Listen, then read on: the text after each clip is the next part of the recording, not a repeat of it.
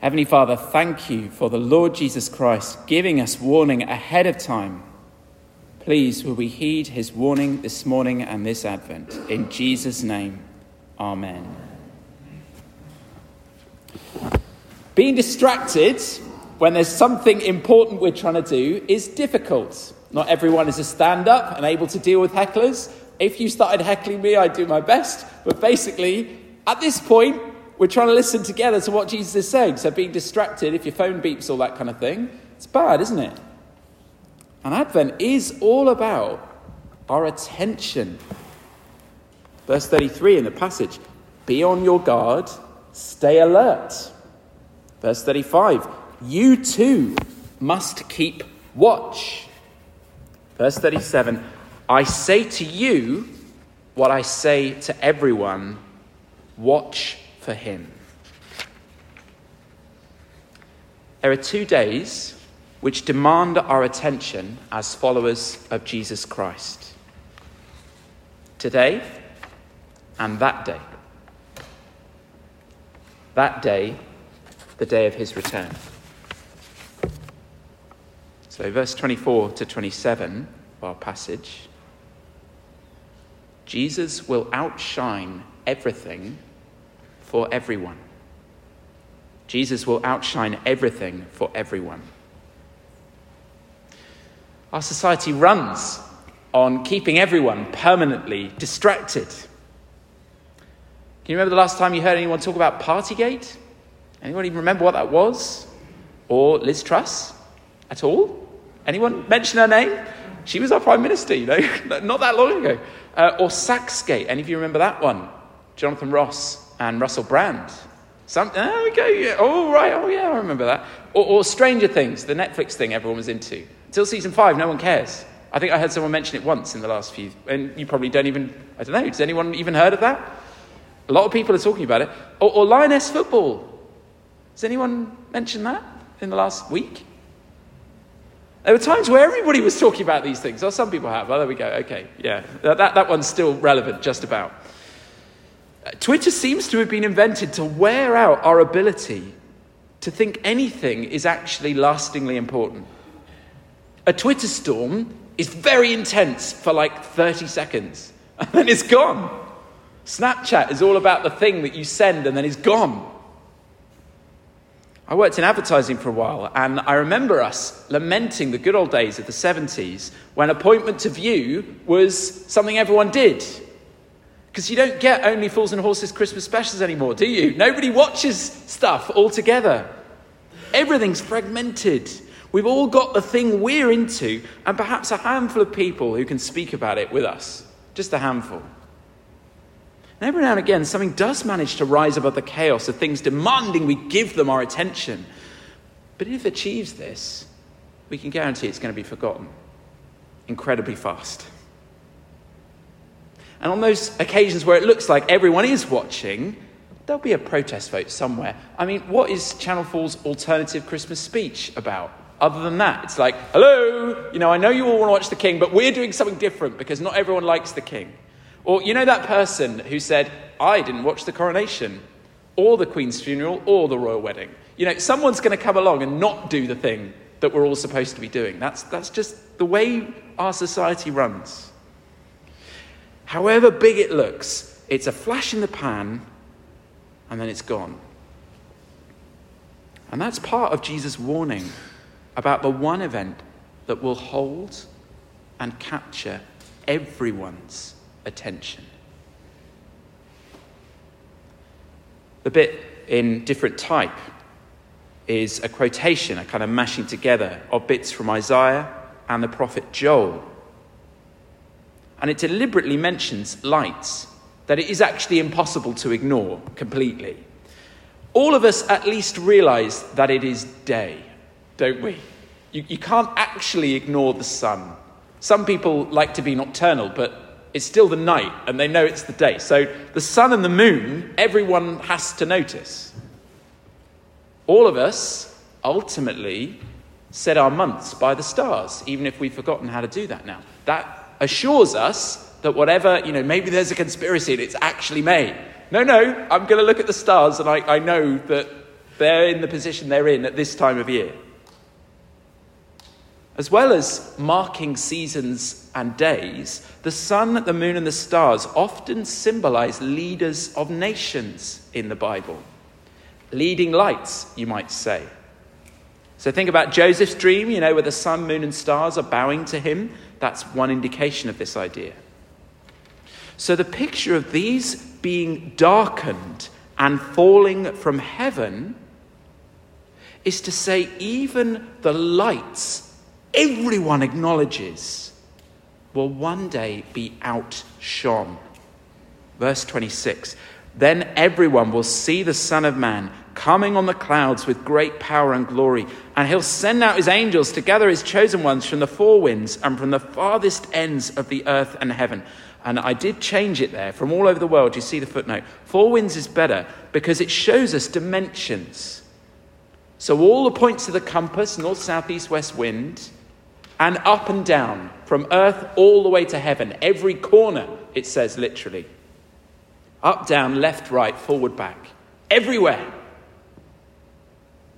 And in Revelation, John shows everyone for this event being gathered who has died as well. So it stretches back into the past. Revelation 20, verse 13. The sea gave up its dead, and death and the grave gave up their dead. All the images pile up to make sure we really, really understand this is everyone, everywhere. This is the one definitive event which will command universal attention. And that title Jesus uses, his favourite one for himself, Son of Man, verse 26. In this context, particularly with the coming on the clouds, you can look at Daniel 7 if you want to. Maybe look at it this afternoon just to get a sense of who that is, the Son of Man. And just a little summary. The title says Jesus owns being human. He is the man. His Father's decided all thinking, speaking, feeling life for all eternity will be derived from and held together in him.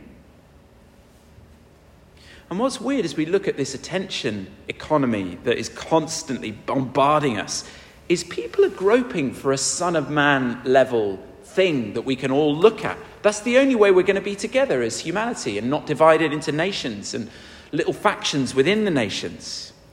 So the Olympics is founded on that kind of principle. We can be a little Son of Man for ourselves.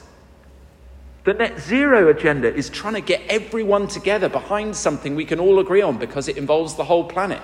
Not that that has succeeded at all, as we've discovered. The EU is the same kind of idea. We're hardwired to want to participate in something universal. But we won't take Jesus, so we settle for some pretty rubbish attempts at it.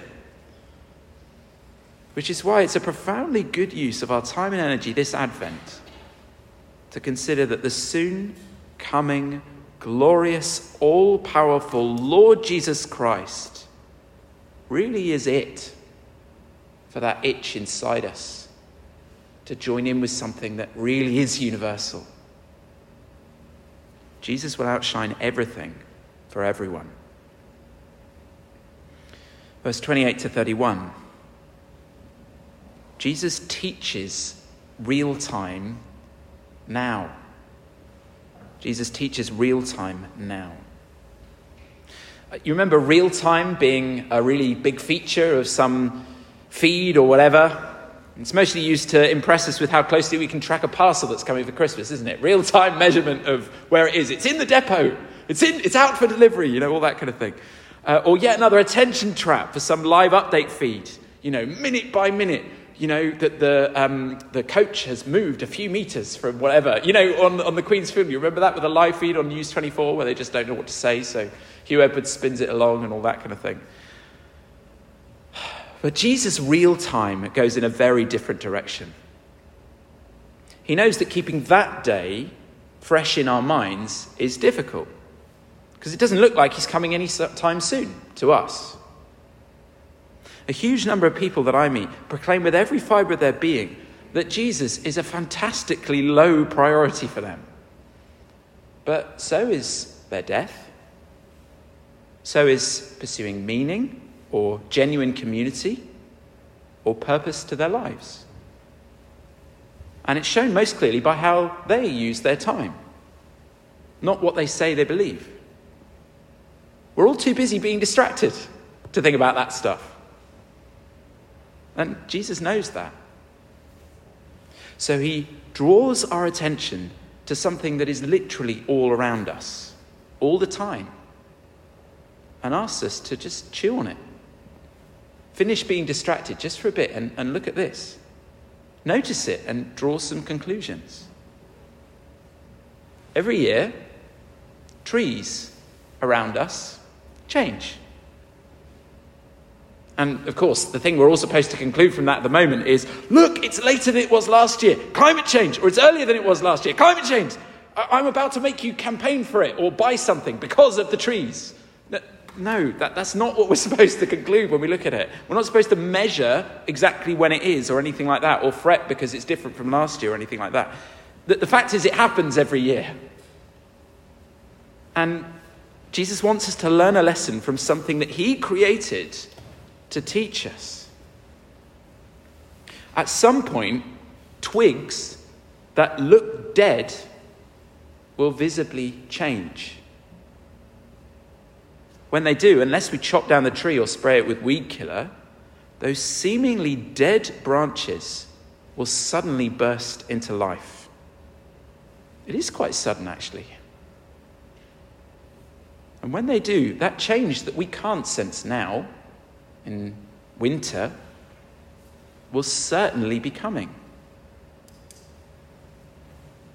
And Jesus says, perhaps mysteriously for us because of the selection that we've got, these things happening are like watching just one tree burst into life from February to May. So we need to refer to the bit outside our passage to work out what these things are that Jesus is talking about. And this is important because a lot of Christians look at just one of them that we're supposed to be giving our attention to out in the world, or sometimes some story no one's paying attention to and that people seem to be covering up, and they make out, right, this is the thing. This is the real sign. And any time anyone speaks about end times as a series of events that are either about to happen, are happening now, or will happen any moment, well, we're not listening properly to Jesus. Look at verse 30. It says these things have happened, and it implies they'll happen again. This generation just means the church, Christians, the people who follow Jesus. If we look back in the passage, there is one event that is drawn particular attention to. Verse 14 to 21, I'm not going to read through it, but it basically describes the fall of the temple in Jerusalem, which happened in 70 AD, so not long after Jesus said these words, under Titus, on the orders of Emperor Vespasian. Jerusalem was razed to the ground, ending Judaism as it currently existed at that time. Jesus' teaching here is a testimony for us that the role of Jerusalem as a physical centre of worship of the living God is decisively over. It is not accidental that there is a Muslim mosque on the site of the temple at the moment, and there has been since that time, give or take. So that's one event that's happened, that had to happen before Jesus comes back, but literally only one. Because all the others, verse 13, they're much more general. They're the kind of things that will happen between Jesus' words in this passage in AD 33-ish and his return. The teaching of the church, the teaching of the scriptures, is the whole of that period, from Jesus' words then to his return, is the end times. False messiahs, wars and threats of wars, earthquakes, famines, persecution of Christians, even by their own families, world evangelism, all of that happened within a few years of Jesus' words, and it has kept on happening since then. Jesus looks at those things and says all of them together are the fig tree's branches getting tender. So Jesus' real time covers thousands of years, and he just says those thousands of years are the time between the budding and the leaves on a fig tree. They're squashed together. They're like a tiny moment from the perspective of heaven. When we're tempted to think this is the really important thing, a lot of people saying that about the COVID pandemic. A lot of people saying it about the war in Israel-Palestine now. When we're tempted to think that, look at the fig tree. That will help us to see how it is and how it isn't related to the time of Jesus' return. It shows it will come, but it doesn't show it's going to come any sooner than we thought before that happened. One thing we can be guaranteed of is, okay, it's one day closer every day that we live. Jesus teaches us real time now. Lastly, verse 32 to 37. Jesus warns us to watch. Jesus warns us to watch. So we're back where we started with that attention thing, aren't we? Another vital reason not to draw timetables or get obsessed with events in a particular country or a particular government is there, verse 32. It's astonishing to me how few people who are into all the kind of timetable and the end times, and it's going to be the end of the world, I've calculated it. Read this verse. It's just easy. However, no one knows the day or hour when these things will happen. Not even the angels in heaven or the Son himself. Only the Father knows. And since you don't know when that time will come, be on guard. Stay alert. The purpose of recognizing how total the scope of Jesus' return will be, learning from fig trees about the pattern of history, is so we'll be ready when Jesus does come, whenever that is. Because Jesus has given us things to do. That's the thing about the master going away. We heard about that last week with the sheep and the goats. Practical love for people who need help, especially in church. Pursuing holiness, Christ-likeness. In the down-to-earth practical stuff like money, our words, our relationships, our desires, our bodies, what we eat, how we engage with entertainment, our jobs, our morning and evening prayers, our serving in church family life. That's the really important stuff that flows from the most important event of all human history. All the predictions and the fretting about world events are distractions. Whether or not we, by accident, might have hit upon something that does have some role in whatever Jesus is doing from now till his return. One great way I heard recently to be obedient to this command to watch was simply this. Remember God all the time, every day. That's it. Be a Christian. Let Jesus' way be what we think about and what we copy, whatever we're doing, whoever we're talking to. When we sin, repent. Own up to having done it, particularly if we've sinned against someone, and then sort out the consequences and turn away from that life to live obediently. Learn to say no to the passions that descend on us. Embrace and learn from the patterns of life given us by the church to help us remember these things, like Advent, time to fast, pray, and particularly remember that Jesus will return to judge the living and the dead. Every single day we have hundreds of small opportunities to live out that God is real and he looks like Jesus. To live out that soon Jesus will obviously, to everyone, be the only show in the heavens and the earth. To long for the new creation life of that age that makes the entirety of our lives in this sinful flesh a barely noticeable blip in the adventure with Jesus and his people that will last forever. Let's pray.